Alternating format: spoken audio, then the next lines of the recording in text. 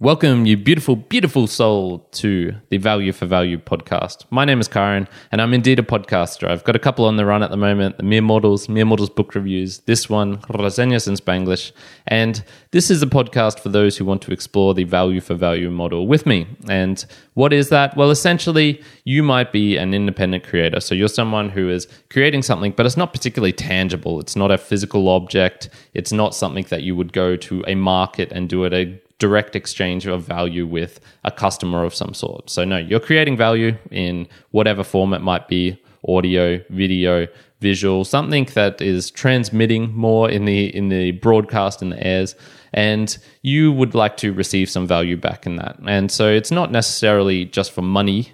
So you can also get time or talent in return. So asking people to do things for you, or they can help you out by sharing a message, whatever it is.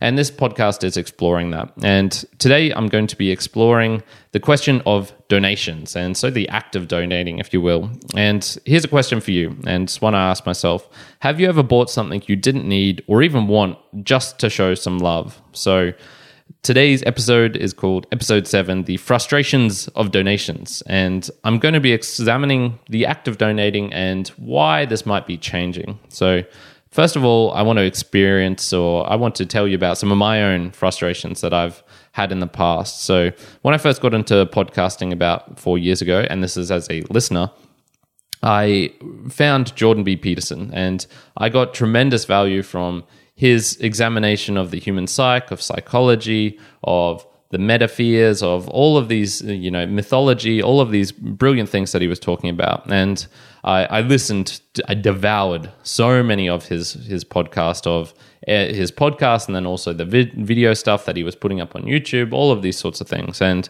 I wanted to give back to him, but there was no real donation button at that time. There was no way for me to do it easily. So I ended up buying a bunch of his things. So this is such things as the self-authoring, the future authoring programs, these things which I didn't particularly need or want, but I did it just to show some love. Some other examples of this, there was a guy I used to follow called Roosh V, who helped me a lot with regards to interacting with women, of getting out of my own shell. He was a pickup artist. And so even though his books were available to be gotten online for free if I use BitTorrent or whatever, uTorrent, whatever streaming service like that, I could actually do that. But I said, you know what, I want to give some value to him. So I bought the books, even though I'd already sort of read them and didn't need to do that. Another one, Sam Harris, his app, the meditation waking up app. I didn't particularly need it, but once again, I'd listened to his podcast for a long while. I devoured a lot of his things and said, I'm going to do this just because there's no real easy way for me to give back money to him. And the frustrations were, I suppose, that there was no way for me to easily do it. And then also, I knew it was being siphoning off elsewhere. So one of the things I've started doing recently to make myself more charitable, to get in the act of I suppose, the psychology of what it is to give and to give to the world in general, has been, I've been giving to GiveWell. So there's just an effective altruism charity. So it's one that looks at different metrics and tries to give out, the value or money to those who can make the best use of it. Because if you've done any research into charities, you'll know most of them are pretty terrible in the terms of how much of your money is actually getting out to them. So in this one, it's offering better returns on your donations, if you want to put it that way. The problem with that is I still see how much money is getting siphoned off, particularly with international transactions. So it's going from my Australian bank account into what I imagine is a US account, and there is an international transaction that is going, boom, straight from that. Not a huge amount, but still enough. I think it's 1% to 2%, but it's still like, damn, this is not where I want my donations to be going. So you can really see that there with the international transactions fees.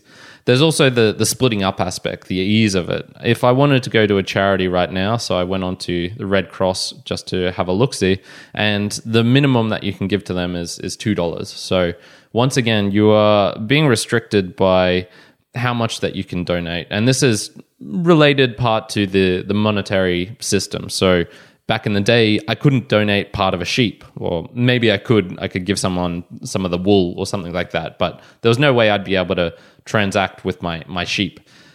Obviously, we've fixed a lot of those problems nowadays by making sheep into money in a way, and then I can give my money in smaller doses. But there's still the fact, I can't donate 30 cents to whoever I want. They simply will not allow it. So this is getting, I suppose, into the next aspect, which is the future of donations. So I covered some of my frustrations there, and I imagine you have had similar experiences with regards to people that you want to simply donate to, but are unable to, or you want to give some value to, but you just can't do it. And there's a new thing. It's called cryptocurrency. And I'm not the biggest advert of it. I'm not trying to say this is your be all and end all and you need to get in right now, but I do see a lot of great things that it is doing and how it's improved my life by being able to be more generous and donating in a way that I want to do it. So for me, it's a sort of a currency that makes sense. And I just talked about what it can do, and this is open up options. So right now on a podcasting app, I could go and choose fractions of a cent that I want to send to a favorite podcaster, and I can do this in multiple different ways. I can stream it to them, so every minute, a tiny little bit, 10 cents, less than 10 cents if I want, can go to them. I can boost them, so if they say something right in the moment that I really enjoy, bam, hit the boost button. And I can also interact with them with a boostergram, or potentially even in the future, choose a recurring donation. So, say I do just want to give them some money every month because I'm too lazy to set up all these other things. That sort of stuff is being able to be created with these cryptocurrencies. And in particular, I'm talking about Bitcoin right now and streaming Satoshis. So with the act of going digital, I think it's also helping to reduce the shame or guilt that you might experience. So when I was overseas in Latin America, obviously there's a lot of poverty there, and obviously there's a lot of people who are begging and whatnot. So there is still this weird aspect of shame or guilt, I guess, in donating. Like if you go up to tell people, yeah, I like to donate all the time and things like this, there is still, I guess, in my mind, when I think donation, I also think of beggars. Like that's part of it. And I'd like to sort of try and see that change a bit in the future. And funnily enough, I think the impersonality of everything going digital is helping to do that. So I'm actually way more generous now than I was when I had someone in my face pressuring me to give them money to do, etc. Now, one of the reasons for that is they weren't particularly giving me value. They were actually taking away things. They were creating bad emotions in me because I was feeling guilty that, they were having a hard life. I was feeling guilty that I was in a way better off position than them just because I was born in Australia, things like this. So, funnily enough, the act of it going digital is removing that necessity or that weird stuff that can come up in human interactions, that face-to-face, the complexities that are going there. And so I'm actually finding myself being more generous because I'm going, you know what? I can decide how much I want. I can do small amounts. I can do bigger amounts. And it doesn't really matter if I do it right now or if I decide to do it tomorrow, or if I do it when I'm in a better mood and I can say, oh yeah, yesterday I was feeling shitty and I didn't want to give them money, but today, yeah, I can totally do that. It's sort of being able to be dictated at my own time.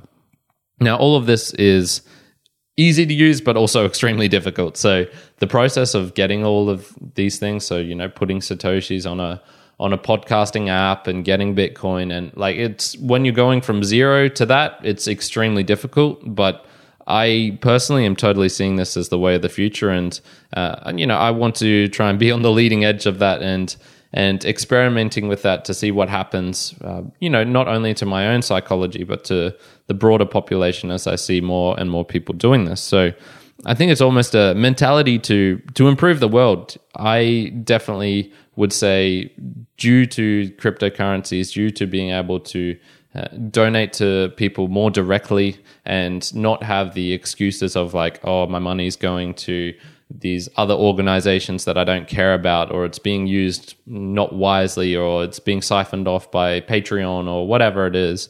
Now, with that direct linkage of me directly to the person who I want to send it through, it really is a game changer. And I really think it is going to revolutionize almost the way that donations occur. And I for one I'm super happy with it. So that is just my little experience there of going into the act of donating. And I want to thank someone who has donated someone to me. So it is the Boostergram time. And so I have one Boostergram today. This is from Oscar Mary from Fountain FM. He sent two sats using Fountain, of course.